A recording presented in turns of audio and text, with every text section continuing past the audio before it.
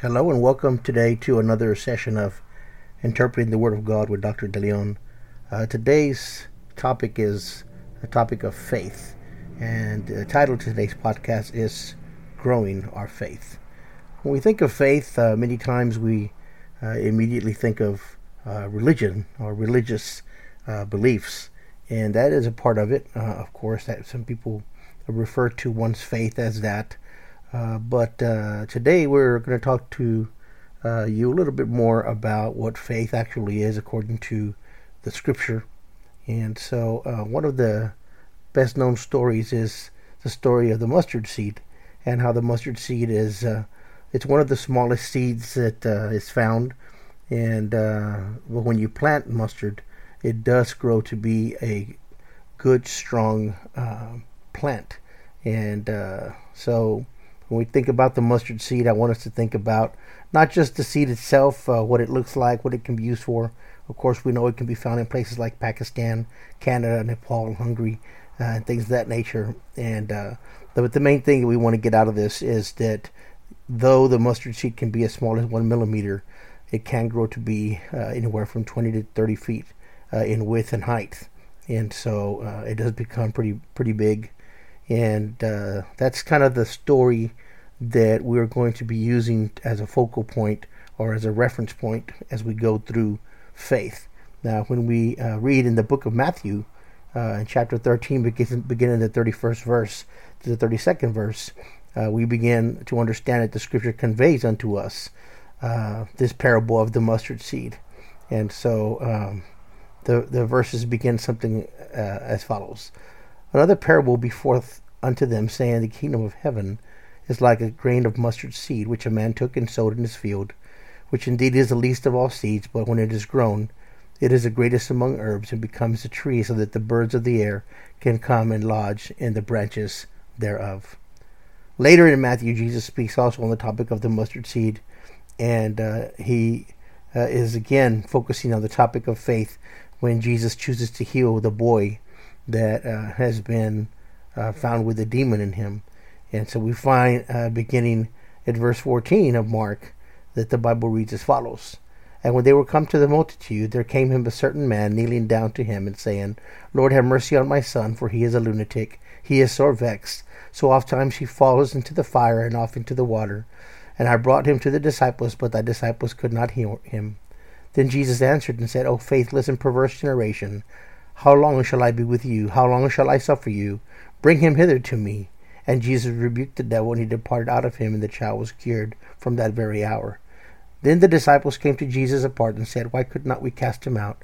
And Jesus said unto them, Because of your unbelief. For verily I say unto you, if you have faith as a grain of a mustard seed, ye shall say unto this mountain, Remove hence yonder place, and it shall be removed, and nothing shall be impossible unto you. Howbeit this kind goeth not out, but by prayer and fasting. And so the whole point of this, again, going back to the mustard seed, is that faith in Christ is a grace that is wrought in the heart by the Holy Spirit. This is something that we receive from Christ as our Savior. The Bible tells us He's the author and finisher of our faith. We know that living by faith in Christ means that we are not only receiving salvation, and of course we did not merit that. We did not deserve salvation. He demonstrated His grace unto us. That's why we receive salvation, not because we were worthy, not because we were perfect, not because we were holy, but because we lacked all those things. We lacked being holy. We lacked being perfect. We lacked having the ability to be sinless. And so we needed the grace of Christ. We needed the blood of Christ to be shed. And the Bible does tell us that there can be no forgiveness of sins if there is no shedding of the blood. And so the blood of Christ being shed on that cross, that's what gives us the ability to be able to come to Him, to be forgiven, to be cleansed. And also since He is the author and finisher of our faith, He not only brings us that salvation through the faith, but that faith continues to grow just as that mustard seed as long as we're in Him. Ephesians chapter 2 verses 8 through 9 tells us, For by grace you are saved through faith, and not of yourselves. And then he goes on to say, this is a beautiful part, he says it is the gift of God. 1 Peter 1 and 7 also tells us that the trial of your faith, being much more precious than that of gold, it perishes, though it be tried with fire, might be found of praise and honor and glory to the appearing of Jesus Christ. In other words, as the Bible tells us in another place, without faith it is impossible to please God. So if you're truly trying to strive to be a vessel that is honorable to God, that gives pleasure to God, that gives praise to God, you're going to have faith. You're going to have to believe that He is a rewarder of His people, that He is coming back. Remember, true faith, it's essential for your growth and your relationship with Christ and your relationship with God. The Bible tells us that Christians overcome the world, not through the flesh, but through the blood of Christ and the word of our testimony. Well, what are we testifying about? What is our testimony? Our testimony is an expression, an outward expression unto people, letting them know, hey, look, these are the great wonders. These are the great things. These are the mighty things that God has done in my life. These are things that, I had no way out. I had no way to overcome. I was lost. I was undone. I was down. I was depressed. I was washed out. I was at the bottom of the barrel. Whatever the case would be, Christ, when He pulls you out of that muck that we're in, of that hot mess that we're stuck in sometimes, that is something we can testify about. And so my key verse for today would come as follows. And these two verses or three verses convey the following. Now faith is the substance of things hoped for, the evidence of things not seen. For by it the elders obtained a good report. Through faith we understand that the worlds were framed by the word of God, so that the things which are seen were not made of things which do appear. And you might think, well, what does that got to do with, what we're talking about? Is, well, the whole point is that it is by faith that all these things that we're hoping for, that we hope are going to come to pass, that we hope that God is going to fulfill, that we hope God is going to bring to fruition in our lives. It's going to take that faith. You've got to continue to express your faith in God. Now remember, faith is not blind faith. Faith doesn't mean, God is he's a vending machine, a slot machine, or he's a register. I click a button and boom, cha-ching, something comes out. No, it's not like that. You pray in faith to God. God will impress upon you what His desire is, what His will is. And as we pray in faith unto God and hope in God and believe in Him, that what He has said He's going to bring to pass will come to pass. That's having faith in God. For example, the Bible tells us that He's not willing that any should perish, but that all should come unto repentance. Well, that is the will of God. And so when you're praying for people in your family to be saved, for God to forgive them, for God to bring them into a relationship with Him, to be able to walk with Him, that's something you're praying that is the will of God. The Scripture brings out, it bears out that is the will of God. When we're praying for people that are sick, the Bible tells us that the prayer of the sick, when you lay hands on the sick, that one of the signs of believers will be that when they lay hands on the sick, they will recover. And of course, that's something that people question sometimes. Well, why didn't God heal this person? Or I prayed for this person to be healed and they died. We have to remember God is sovereign, and we don't have the final say in what God chooses. He knows what's best. He sees what's best. And we may not always understand why He chooses to do things the way He does, or why He answers things the way that He does. Many times for us, especially in this time that we live in, we're a quick turnaround people. We get to our microwave, we want our popcorn done in 2 minutes 30 seconds. We want our burrito done in a minute and a half. We go to the drive-thru because we want to pick up our food and let's go. We want to go home. We want things done. Boom, boom, boom. Quick. Let's go. Get it done. And the truth is, that's not how the Lord works. He can choose to do things instantaneously and has done things instantaneously, but there's times when He does things differently. The Bible puts it this way. The Bible conveys God is not slack concerning His promises, as some men count slackness. Well, what does that mean? Well, if you look at the transliteration, the word slackness there doesn't mean like the word slack like we consider today. Hey, you're slacking. It doesn't mean that. It means tardiness. So what does that mean? It means God is never late. In other words, what He gets done, He gets it done at the time it should be done. And He does things for the reason they need to be done. And He does bring that to fruition. And so as we continue to talk about faith, I want us to think of the great chapter of faith. And we read about some of this in the book of Hebrews. These are references to things that happen in Genesis and in other parts of the Bible. But I want you to think of this. The scripture reads as follows: By faith, Abel offered unto God a more excellent sacrifice than Cain, by which we obtain witness that he is righteous, God testifying of his gifts, and by it he being dead yet speaketh. Faith, by faith Enoch was translated that he should not see death, and he was not found, because God had translated him. For before translation he had his testimony that he pleased God. But without faith it is impossible to please him. For he that cometh to God must believe that he is, and that he is a rewarder of them that diligently seek him. By faith Noah, being warned of God of things yet not seen, moved with fear, prepared an ark for the saving of his house, by which he condemned the world, and became heir of the righteousness which is by faith. Going on further, verse 8. By faith Abraham, when he was called to go out into a place which he should after receive for an inheritance, obeyed, and he went out, not knowing whither he went. By faith he sojourned in the land of promise, and in a strange country, dwelling in tabernacles with Isaac and Jacob, the heirs with him of the same promise. For he looked for a city which had no foundations, whose builder and maker is God.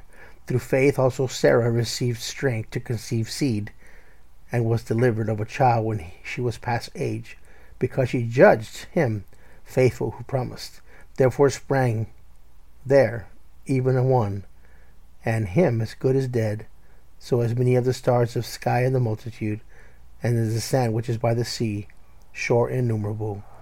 Now, as we look at these are all examples, these are all references to people having faith. Verse 13 ties this up and reads as follows: These all died in faith, not having received the promises. This is very alarming to a Christian. It was to me as a baby in Christ, when I first came to the Lord many, many years ago. I read this as I was reading the New Testament. I was so hungry, I was just reading. I just kept on reading. Couldn't seem to get enough. And when I came to this verse, it kind of shocked me that it said that all these people had died having that faith in God, but they didn't receive their promises. But then after the comma, if you continue to read, listen to what this says. But having seen them afar off, and were persuaded of them, and embraced them, and confessed that they were strangers and pilgrims on the earth, for they that say such things declare plainly that they seek a country, and truly, if they had been mindful of that country from whence they came out, they might have had opportunity to have returned.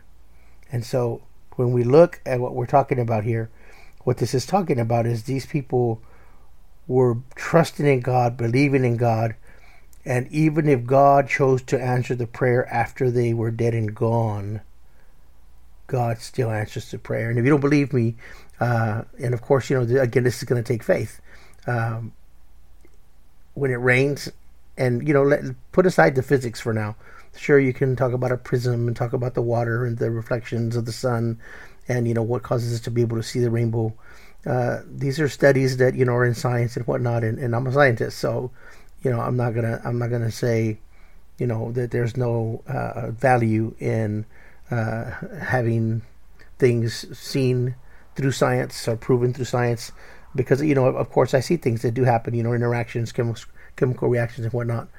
But when it comes to believing and trusting in who God is and what He does and the things that are written of Him, you're going to have to make a choice. You're going to have to choose to believe or not believe in God. You're going to have to choose to have faith in God or not have faith in God. And I personally choose to have faith that what I read in the Scripture is true. And when I read about Noah and I read about God making a promise to him after the flood had ended and the waters receded, and Noah was able to land and he worships the Lord at the altar, God makes him a promise. And in that promise, he tells him He's going to give him a symbol. And that symbol is the rainbow. And He says, every time you see this symbol, this is going to be a promise, a reminder of a promise that I make to you, that I will never end the world again in a flood. And He had wiped out all of the earth except for Noah and the people that he had on the ark with him that chose to believe. And so what I want you to get from this, what I want you to understand from this is, when you see that rainbow, Noah has been dead and gone for many, many, many years. but God is still putting that rainbow up in the sky. God is still allowing you to see that He's kept His promises. One last reference. The Bible tells us when God made this promise to Abraham to go out into that place, to go out into this land he did not know of, and promise him that he would have the son of promise, which of course we know ends up being the son that he does have with Sarah. And he has many children, literally, physically. But when we talk about how God had promised him he would have as many children as the granules of sand, or as many stars as we see up in the sky. Well, who can count them? There's so many. What that is a reference to the fact that through faith, well, if you look at Jesus Christ and you follow his lineage back in the book of Matthew, you're going to find that Christ comes through the seed of Jesse, which is the seed of David. And if you go far enough back, you're going to see that it extends all the way back through that child of promise that is born of Abraham. And so every time a person comes to the Lord, every time a person comes and asks for forgiveness, and the Lord saves them from their sin and gives them that eternal life, your name is written in that book of life. Another way of putting this is when you look back at the scripture, the Bible tells us that the Lord, through the faith, Isaac, through that faith, Isaac comes and he blesses Jacob and Esau concerning the things to come. By faith, Jacob then, when he's dying, also he blesses both his sons. And so as we continue to hear about this faith, just like in this salvation that we receive from the Lord that he purchased through the shedding of his blood, we see these examples of faith over and over again. In the time of Moses, he was hidden 3 months by his parents while all the other children, all the males, were being killed. Moses is saved, and he ends up in the house of Pharaoh. And of course, we know this is a separate sermon. But as he grows up in the house of Pharaoh, eventually he sees one of his kinsmen being abused, and so he rises up to defend him. And in the midst of that, he ends up taking somebody's life, and so he leaves that place. But he was born in his own faith, and then he was raised in a different home as the Pharaoh was. And what happens is he has to make a decision based on what's happened. And so God uses that. God calls Moses through that burning bush, and he tells Moses, these are the things that I want you to do. And Moses has trouble believing that, and he has all these excuses. Well, I don't have the words, I stutter, I this, I that. And he, finally, the Lord gets kind of frustrated with him and tells him, this is what you're going to do. This is what you're going to get done. I want to lead you through this. I want to help you. And God ends up using him to liberate the Israelites from the Egyptian captivity that they'd been in for so many years. And so all these things that happened, they happened through faith. They happened by faith. And the report that these people receive, as the scripture puts it, is all because of the faith in God. And so I want to go back to what I said. I started with at the beginning, two things. One, remember, I'm not sure right now where you are with your faith, whether you're just starting to believe in Christ, whether you've been believing in Christ for a little bit, or maybe you're a mature Christian, have been serving the Lord for many years. But regardless of where you are, your faith can continue to grow. And I want to encourage you to feed your faith. Feed your faith. And so again, you may ask the question, well, how do I feed my faith? How do I do this? Well, listening to sermons such as right now, not because of me or not because of who I am, but the Word of God itself, what it does and how it helps us is very important. And so we started off reading one of the verses earlier that said, now faith is the substance of things hoped for and the evidence of things not seen. When we look at that, the Bible also tells us that faith comes by hearing, and hearing by the Word of God. And so remember, your faith is crucial. Your faith is what helps you through the blood of the Lamb. That is how you're going to convey your testimony. That's what will help you progress and be victorious. Your faith is what causes you to believe in God and be that pleaser of God. Your faith is what continues to allow you to have that hope. That's your evidence. That's your tangible, even though you don't have something physically in your hands. In your spirit, you are grabbing hold of the promises that the Lord has made unto you. If the Lord has told you He's going to bring you through something, whether that be sickness or a financial struggle or a mental struggle or whatever it is that you're going through, you're maybe having trouble in your marriage, having trouble in your body, just having trouble making ends meet. Something or many things can be happening all at once. God is able to do all things. The Bible tells us that He is able to do all things. And so I want you to have that faith in God, that belief in God, that hope in God, that trust in God. Know that He's able to do all things. God is God, no matter if you're going through a struggle, through a valley, or whether you're going through the top of your mountain peak right now in your walk with the Lord. Everything's great. God is still God. He's still mighty to save. He's still God and mighty to be able to help you and bring you through your circumstance. And I want to encourage you, continue to read the Word of God, continue to listen to sermons, continue to worship and praise and listen to the hymns and sing hymns unto yourself, and continue to think of those good things that the Lord has done for you already. And God will bring you through this, not because I've said it, but because His Word has said it. And the Bible tells us God cannot tell a lie. The Bible tells us, and I'll finish with this, that He's able to do all things. Nothing is impossible for Him. And so I want you to trust in God and know and take confidence in that He is able to do the impossible. And not only that, but remember, He's not slack concerning His promises.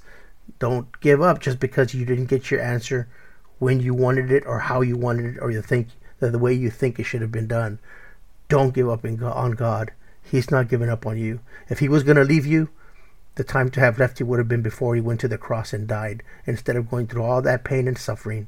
But yet instead, the Bible tells us, for the joy that was set before Him, He endured the cross. He endured that cross to be with you. He endured that cross so that you could spend eternity with Him.